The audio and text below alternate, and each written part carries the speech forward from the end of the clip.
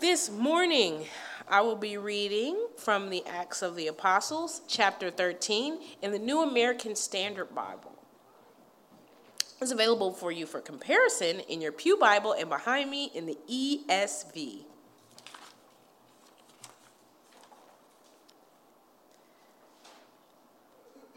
Now, there were prophets and teachers at Antioch in the church that was there.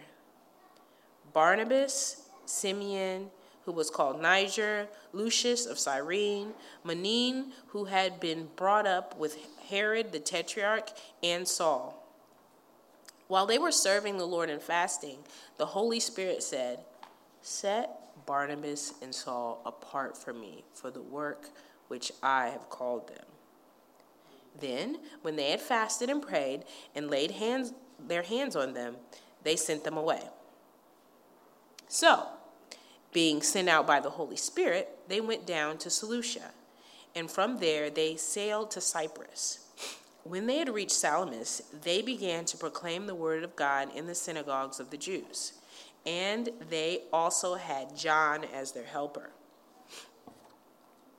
When they had gone through the whole island as far as Paphos, they found a magician, a Jewish false prophet, whose name was Bar-Jesus, who was with the proconsul, Sergius Paulus, a man of intelligence. This man summoned Barnabas and Saul and sought to hear the word of God. But Elymas the magician, for so his name is translated, was opposing them, seeking to turn the proconsul away from the faith. But Saul, who was also known as Paul, filled with the Holy Spirit, stared at him and said, "You who are full of all deceit and fraud, you son of the devil, you enemy of all righteousness, will you not stop making crooked the straight ways of the Lord? Now, behold, the hand of the Lord is upon you, and you will be blind and not see the sun for a time." And immediately a mist and a darkness fell upon him, and he went about seeking those who would lead him by the hand. Then the proconsul believed when he saw that what had happened, being amazed at the teaching of the Lord. Now Paul and his companions put out to sea from Paphos and came to Perga in Pamphylia. But John left them and returned to Jerusalem. But going on from Perga, they arrived at Pisidian, Antioch, and on the Sabbath day, they went into the synagogue and sat down. After the reading of the law of the prophets, the synagogue officials sent word to them, saying, "Brothers, if you have any word of exhortation for the people, say it." Paul stood up, and motioning with his hand, "Men of Israel, and you who fear God, listen. The God of this people, Israel, chose our fathers and made the people great during their stay in the land of Egypt. And with an uplifted arm, he led them out from it. For a period of about 40 years, he put up with them in the wilderness. And when he had destroyed 7 nations in the land of Canaan, he distributed their land as an inheritance, all of which took about 450 years. After these things, he gave them judges until Samuel the prophet. Then they asked for a king, and God gave them Saul of Kish, a man of the tribe of Benjamin, for 40 years. After he had removed him, he raised up David to be their king, concerning whom he also testified and said, 'I have found David, the son of Jesse, a man after my own heart, who will do all my will.'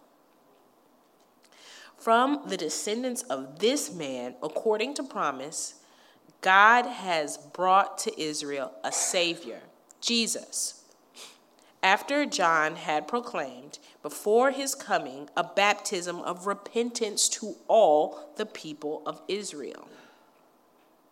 And while John was completing his course, he kept saying, What do you suppose that I am? I'm not he, but behold, one is coming after me, the sandals of whose feet I am not worthy to untie.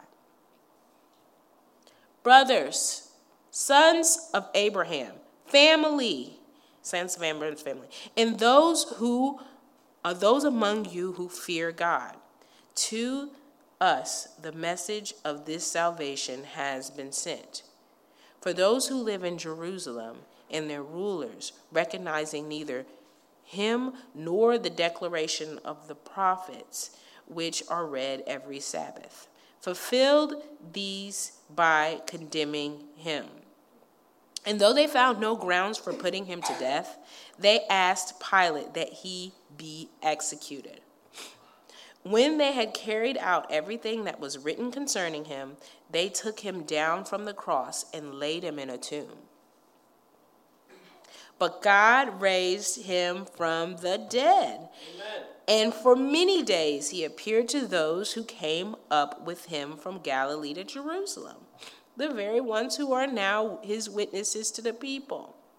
And we preach to you the good news of the promise made to the fathers, that God has fulfilled this promise to those of us who are the descendants by raising Jesus, as it is also written in the second psalm.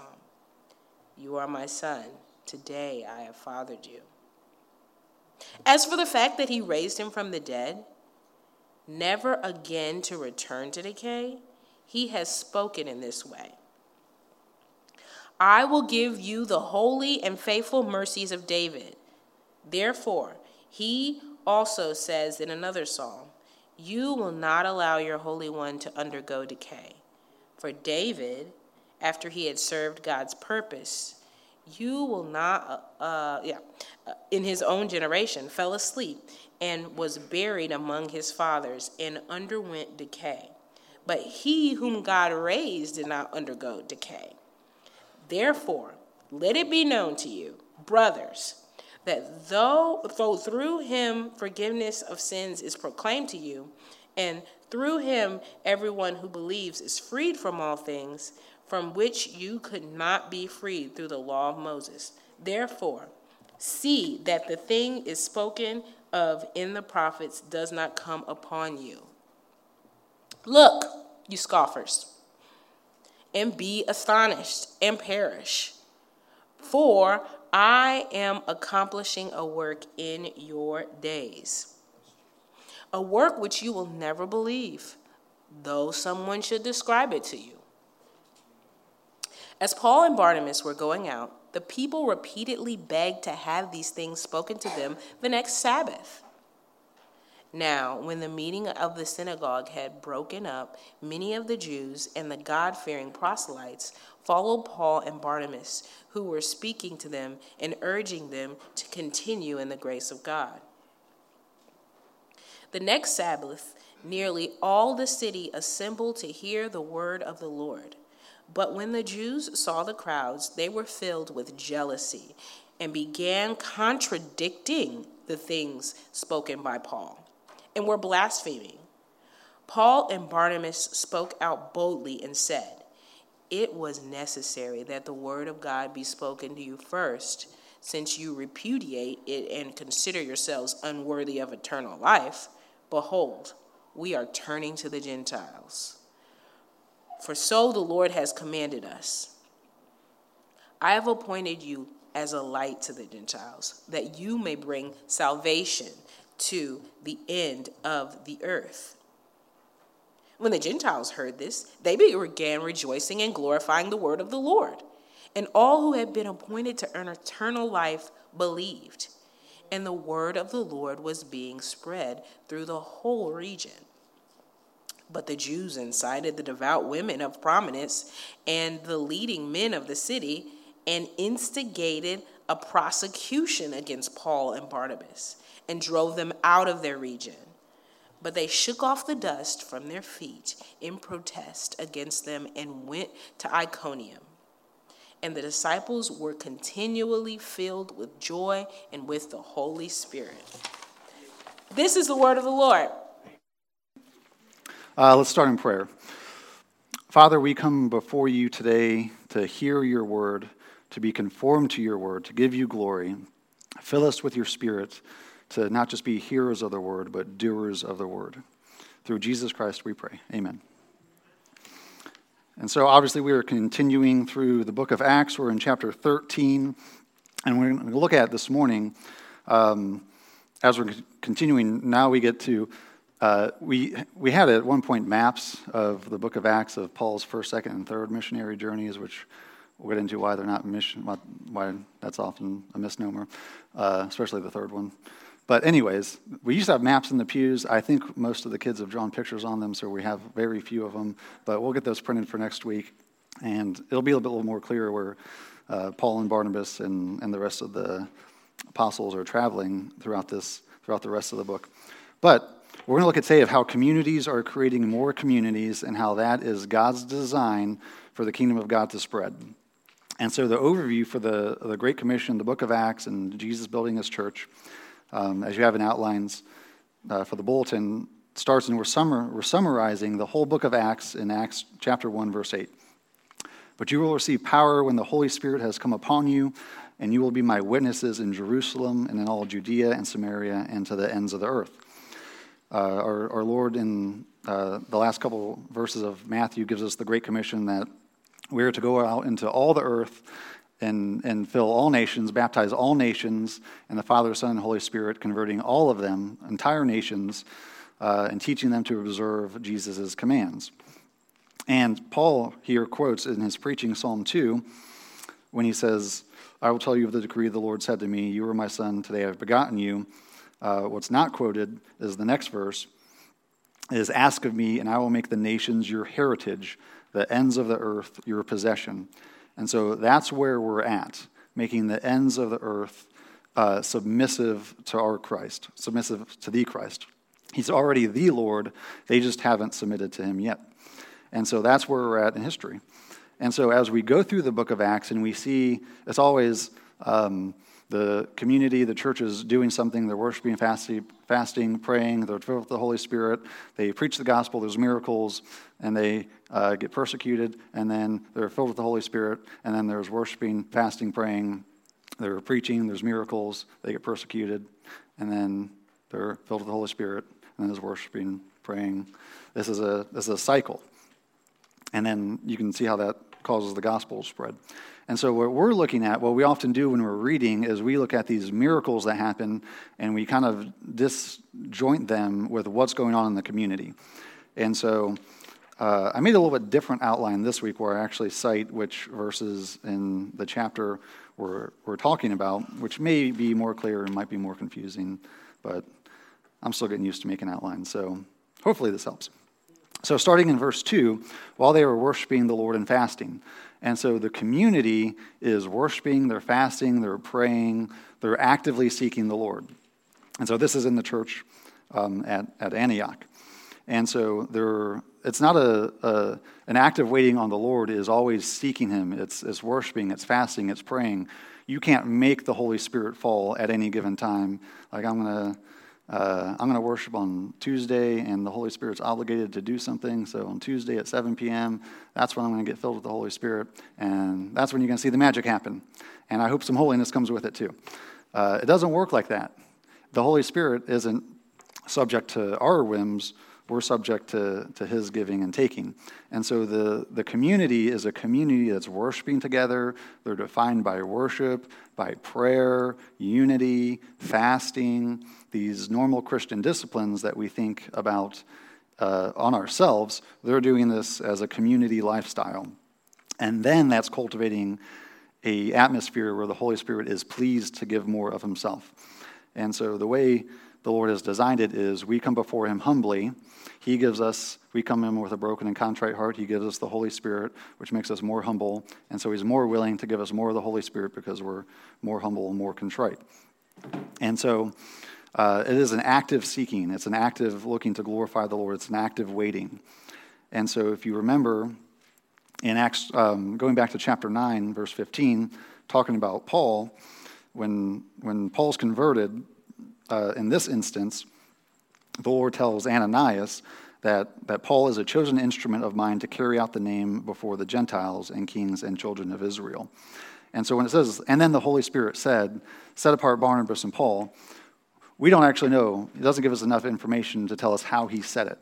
I presume going into the first verse that there were prophets, they were worshiping, so I'm assuming somebody prophesied about it, but it doesn't say. It doesn't say that the skies opened up and there was thunder, and then they heard the voice of the Holy Spirit. But normally when that happens in Scripture, it tells us. And so it doesn't say either way, but I would believe that it was by the mouth of one of the prophets that were listed in verse 1.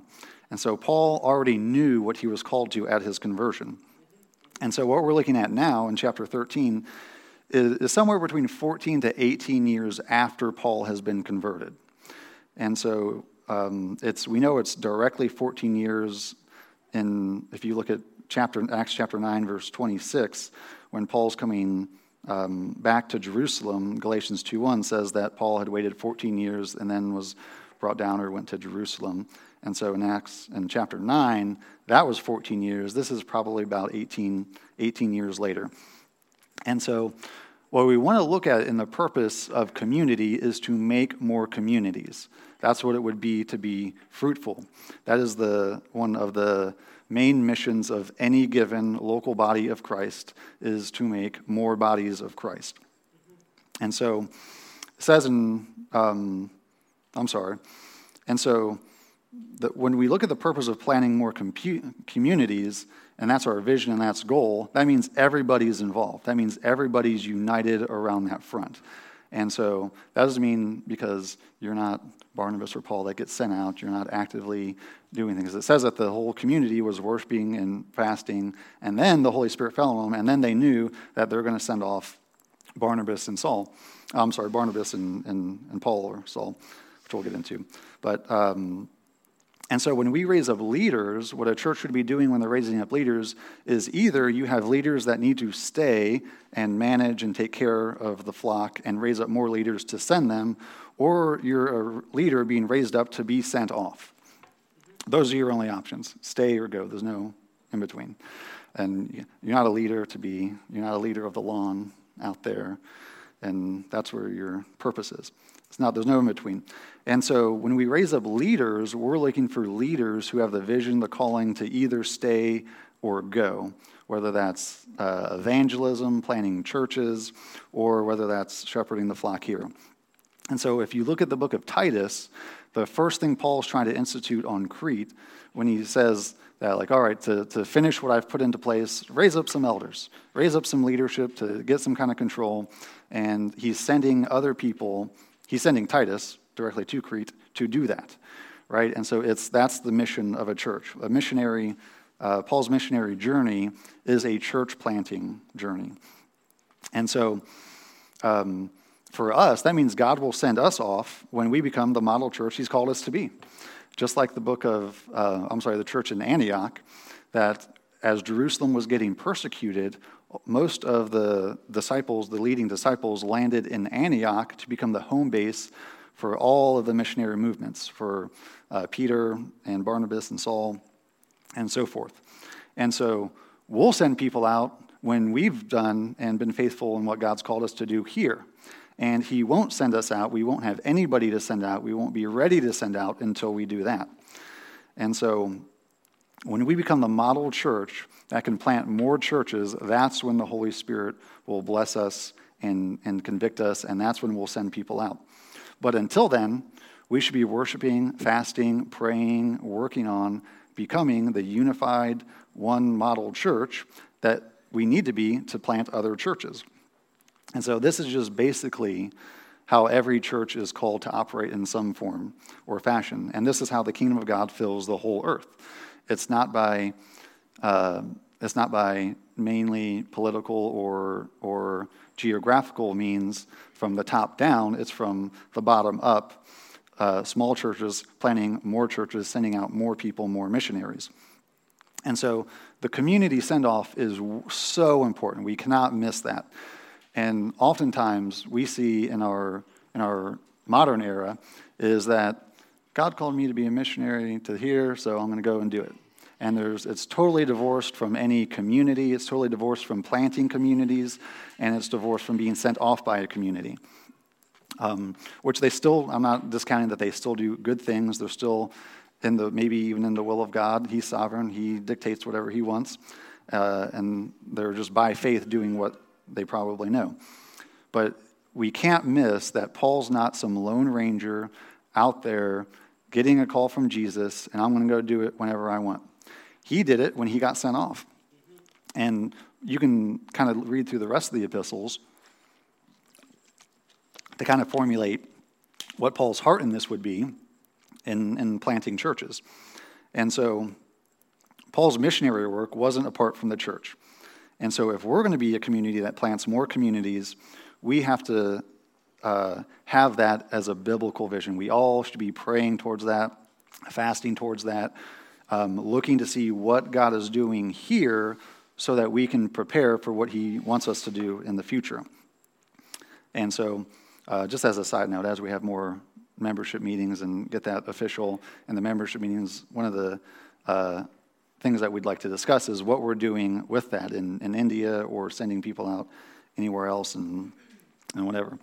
And so what Barnabas and Saul, when they get sent out, you have to understand that they were already doing what they were sent out to do. That's what they were doing. All right, the Holy Spirit called them to ministry, and the leaders of the church recognized, and the community recognized what the Holy Spirit was doing. And so let's look at Acts 9:26. Let's go back a few chapters. 26 through 30. And when he had come to Jerusalem, he attempted to join the disciples, that's Paul, and they were all afraid of him, for they did not believe that he was a disciple. That's a fair assessment. But Barnabas took him and brought him to the apostles and declared to them on the road that he had seen the Lord, who spoke to him, and how at Damascus he had preached boldly in the name of Jesus. So he went in and out among them at Jerusalem, preaching boldly in the name of Jesus. He was already preaching. He was already evangelizing. And he spoke and disputed among the Hellenists. He was already arguing with people. But they were seeking to kill him. He was already getting persecuted. And when the brothers learned this, they brought him down to Caesarea and sent him off to Tarsus. So he's already been commissioned by the church to go to a different city, to go do different work. Verse 31, so the church throughout all Judea and Galilee and Samaria had peace among them and was being built up. So Paul had already been commissioned to go back up to Tarsus to work in the church there. He had already been preaching. And if you look at the last verse in chapter 12, verse 25, and Barnabas and Saul had returned from Jerusalem when they had completed their service, that being in Tarsus, and they brought John Mark with them. And so they were already under service from the church and under commission from the church to be part of a church plant, to be a shepherd, to be a teacher, to be an evangelist. And so he was already, at his conversion, Paul already knew what he was called to do, and he started walking that out immediately in Damascus. And then he was commissioned by the church to do that. And so leadership flows to those who take responsibility. Paul didn't have this idea and wait patiently and sit in the pews and just say, oh man, I can't wait for everyone just to know what my calling is, and I'll just sit here and not do anything until that happens. He was actively looking for ways to fulfill the calling he was called to, and then waited on the Holy Spirit to raise him up and the church to recognize it. So leadership flows to those who take responsibility. And so we call that leadership is first descriptive before prescriptive, meaning that he was already doing the work, and they're like, hey, Paul, why don't you go ahead and go plant other churches because you seem to be pretty good at it and you're doing it. Not, we need a church planner. Who can we train to do that? Right? It's first descriptive before prescriptive. It's first that they are doing the work, and then they're called to do the work. That is super important. And so that's why we encourage young men or young men and women in Christ to take initiative If you want to start a Bible study, just go and start a Bible study. If you want to start a prayer group, just go and start one. If you want to have worship at your house, just do it. Just go and do it. Take initiative. What the Lord has called you to do, start walking in now. And so because Paul was already sent off by the church of Jerusalem to Tarsus, that's when Barnabas brought him to Antioch to help that church plant. And so when Christ says whoever is faithful in little will be faithful in much, that's what we're talking about when taking initiative, where leadership is always first descriptive before prescriptive. That leadership is always, it flows to those who take responsibility, right? When you're faithful in the little things, you will be faithful in the bigger things. And so leadership is also always service-related. If you, somewhere in Paul's epistles, he talks about the care he has for the church. And so I don't think he was arguing with the Hellenists in Jerusalem because he just really liked to cause controversy. And he was like, hey, let's see if we can wrestle some feathers and let's just show them how stupid they are. They missed the Christ. I don't think that was his motivation. I think it was because he had not just the commission from Christ, but he had the heart to see other people converted, to see Christ glorified, to come to the truth. It was in Paul's mind, it seemed to be always about the well-being of others. And so leadership is always service-related. And so usually what happens, we see this as a model in the book of Acts, is one thing you can look at is one of the reasons why we use the book of Acts as a model for church planning, community life, for New Testament community, is because 1 Corinthians 10 tells us that all of the Old Testament Israel was there so that we'd learn to not be like them. And they're like, so don't read the book of Judges and feel like you need to go chop up a prostitute in 12 pieces and send them out to people. That's not what you're supposed to get when you read the book of Judges. And so if you read that and you felt that, then you're very wrong. Don't imitate, especially the book of Judges. And so Paul tells us that all of the Old Testament Israel was mainly a book and historical account so that we would learn to not be like them.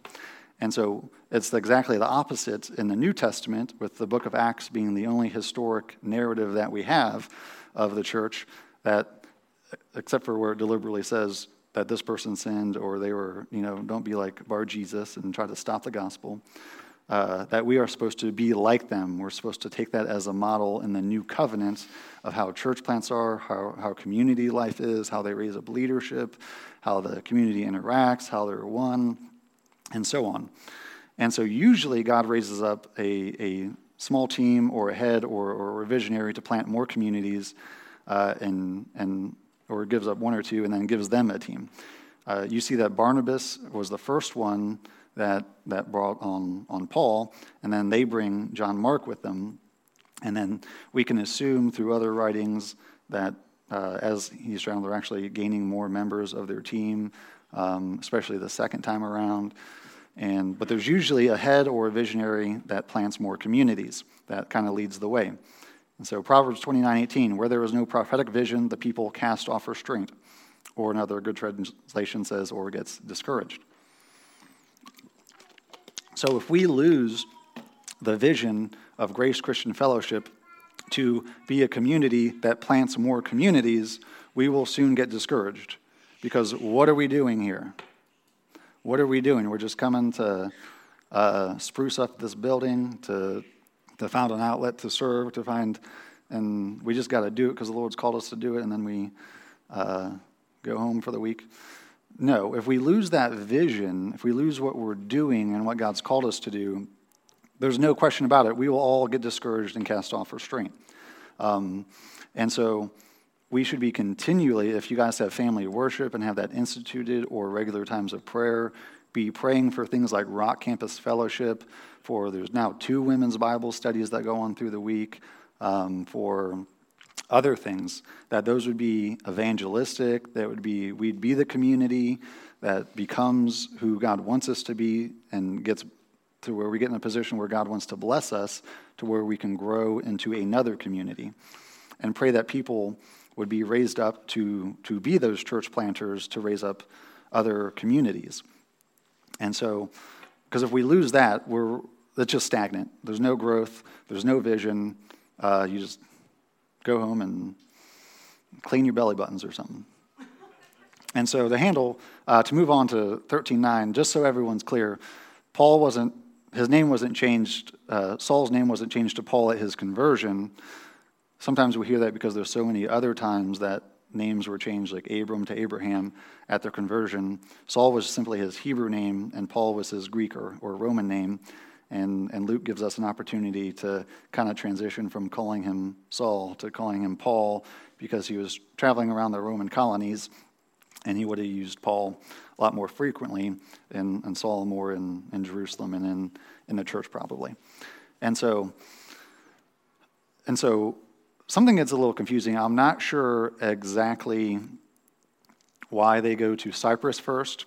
I asked around, I asked the internet, I asked some other pastors and people I know, and I couldn't get a clear answer. So I don't know why he goes. If you had the map, or if you have a map, Cyprus is an island that's easily sailed to, but it's isolated. The only thing I can gather from it in that time period was that it was a little bit more peaceful than the rest of the Roman colonies, and that might be why, but I don't know. It also, they sailed back to Cyprus on the way back, so it might have been less expensive, I don't know. But if you look at verses 4 through 12, when Barnabas and Paul are specifically mentioned to go into the two most important cities in Cyprus. So Salamis, the port city, would be more like LA or New York, that had more influence in the culture. And then Paphos was more like Washington, D.C., which was the heart of their political, or their polis. And so they are targeting big cities. They're not targeting outlying villages of scattered people, scattered pagans over there. They're hitting big, major cities. We'll look at this further throughout Acts, but that is a major idea in Paul of where he decides to go. It's hitting major cities.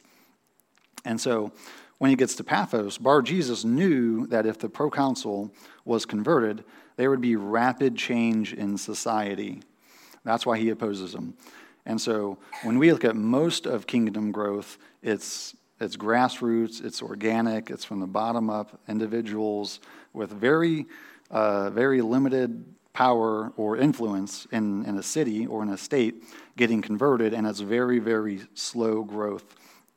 But occasionally, very occasionally, people like presidents or kings actually get converted, or people with power actually get converted. And I would believe that one of the reasons why Bar-Jesus, the magician, was so opposed to it was because he knew if Sergius Paulus got converted to Christianity, that would mean that he's now obligated to have rules in society. The laws would reflect a Christian nature. And so when it comes to, as Teresa was saying earlier, when it comes to voting and trying to change things from the top down, that's mostly not how the kingdom works. That's not usually how it works. But when God gives us an opportunity to institute Christians in places where they make laws, we want Christians in society who are making laws to make Christian laws. The question is not whose law are you going to follow. The question is, whose law are you going to follow? Is it God's law or is it man's law? And so that's why Bar-Jesus was so opposed to the proconsul, because when someone in an officiating position that can make laws, there is going to be instant, rapid change in that society. Just as kind of a side story, I was talking with my wife about this a few weeks ago. I like listening to NPR. Don't judge me. But I just like to hear the other side sometimes. And there was a little segment about a woman, probably in New York. I don't really know where it was, about how, it was in Texas, how there was a law made that if a woman gets an abortion, the doctor anybody can kind of turn them in, and it's like a $10,000 fine, but there's really nothing against that for the women. But she felt like now that as she's dating, she needs to find a guy who treats her like she's worth at least $10,000. And right? So she wasn't doing that before. But with these new laws enacted, there's, as her words said, there was a price on her head. It's actually on the doctor's head. But she's a little bit closer to a biblical idea of what you should do when you're looking for a man. She's a little bit closer to having a little bit more self-worth. What she should say is a mediocre salary, about $50,000 a year, is what a man should bring home to provide for me and any family. And if we're going to be together for, I don't know, at least 30 years, that's $2 million. So she needs to be she's a little bit closer, but she needs to treat herself like she's worth $2 million when she's dating. And so laws can actually convert societies or get them closer to a biblical standard. And so one other thing to note about Cyprus is I'm not sure why Paul and Barnabas went there first, but there were 3 Cyprian bishops that were present at the First Council of Nicaea. And so the church there stayed and grew for a few centuries, and they sent a few bishops to the First Council of Nicaea. And so a couple other clerical things, because it gets very confusing when they sail from Antioch and they land in Antioch. There's 2 Antiochs. And so when they leave Paphos, they sail up to Pisidia or Perga and land in Antioch. That's the Antioch in the region of Pisidia, but the Antioch in Syria is the home base for the church. And so kind of lastly, as we look at Paul's preaching in the synagogue there at Antioch and Pisidia, it should become reminiscent that Paul's preaching is very closely mirrored to, and maybe even just a shorter version, of when Stephen was stoned and Paul was holding the coats. It's very similar. It's the same style of preaching. It's the same recounting of Israel and the same pointing towards Christ. And so Paul kind of ends his preaching by showing that all of the promises are wrapped up in Jesus. All of the patriarchs, all of David's promises were wrapped up in Jesus, who they had killed. And so the promises to Abraham and the patriarchs, as many as the stars in heaven, that will be the number of your descendants. And to David, that the Lord will subdue his enemies and raise up one who will be over God's kingdom forever. And so it's a little bit hard to think in our own time period and in our own experience, but we are really in the infancy of the church. The church has just gotten started. And so if you were to just look in 500-year segments until Christianity got legalized in 325 in Rome, and then shortly after that, handled a lot of big heresies like, is Jesus God or not, and made those officials. That took 300 to 400 years. And then another 500 to 600 years after that with the first church split in the east to the west, which was, as we recited in the Nicene Creed, is that we believe that the Holy Spirit proceeds from the Father and the Son.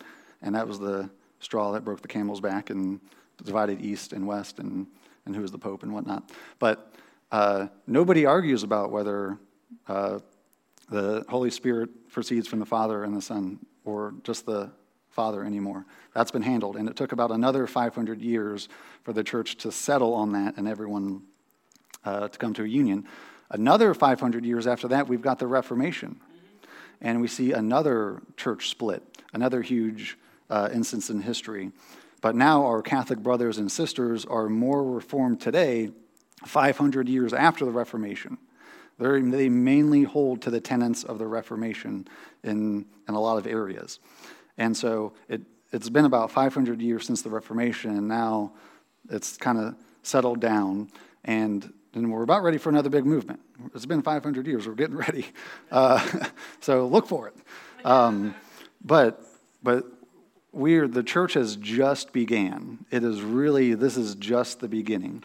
And so as we look forward to what the Lord is doing, we're just getting started. We're still reforming. We're still planting churches. A quick Google search last night said that, at least nominally, 33% of the world is Christian. And so we've got at least roughly 70% to go, if that's any metric. And so it's hard for us to think in like, man, it's been 2,000 years. Well, that's really not long. when the covenant, or even in, the covenant with Moses, that those who obey his commandments, he'd bless to 1,000 generations. Well, if a generation, even if we went by normal standards of about 20 years, we're only about like 160 generations away from Jesus. And so if you wanted to take it literally into 1,000 generations, we're at like 160, and we've got to get to 1,000. And so that's the way we ought to think, is long term. What are we doing in our community today that's preparing for the community we are, the communities we plant, to survive for centuries? And so after all of Paul's preaching at the synagogue, it says, and the word of the Lord was spreading throughout the whole region. And so as we become a community, one of the first things we should expect is opposition. The Jewish leaders were jealous of people following others. That's very clear in this text. They weren't concerned with the truth. And so when Paul's preaching in the synagogues, the first thing that they raise up is slander. Slander against Paul, Barnabas, against what they're preaching. And so communities, we should be readily prepared for slander, for accusation, for persecution. That's what we should expect. Remember, that's the model. Worship, pray, seek the Lord, get filled with the Holy Spirit, send out more communities, preach the gospel, get persecuted, worship, pray, be filled with the joy of the Lord, be counted worthy, be filled with the Holy Spirit, preach the gospel, go out, make more communities, and do it again. And everywhere they go, they get persecuted. And so that should fill us with more joy than anything else. And so that's what we're called to as Grace Christian Fellowship, is thinking long term. What are we building here that'll last for several centuries? What are we doing? How are we operating as a community that's filled with the Holy Spirit, preaching the Gospels, sending others out that are going to build more communities that are going to last through the centuries? And so as we come to the table, we remember that all of the promises are yes and amen in Jesus. We find that in 1 Corinthians 19 through 22. And so all of their blessings find their fulfillment and their fruitfulness in Jesus Christ. That's why we come to his table every week. This is a banquet feast. We don't come to mourn. We don't come to be like, sometimes we feel like we're really tired this week, and we do come here to find rest, but it's not a banquet feast of mourning, of sadness. We come to the banquet feast that Jesus Christ has already conquered the whole earth. And we're just here to take his marching orders and do it. Amen. And so, as our Lord broke down the dividing wall of hostility between us and the Father, he did it through the shedding of his blood. He did it through the breaking of his body. And so Jesus came to conquer, but how did he conquer? He conquered through death, through laying down his life, right? He did it through faith in the Father. And so as we sung this morning, who can stop the Lord Almighty? Well, the answer is nobody. Amen. Nobody is going to stop him. No one's going to stop the kingdom from growing. And that's what we come to as we celebrate. And so we who were once his enemies have now become his agents of grace and ministers of reconciliation. And so as we come to the table to dine with Christ, we come to receive grace and to take that grace to take dominion. We take that grace to lay down our own life and to go out and do the work of the Lord. And so we start with grace and we go do works of grace. So let's come and dine with Christ.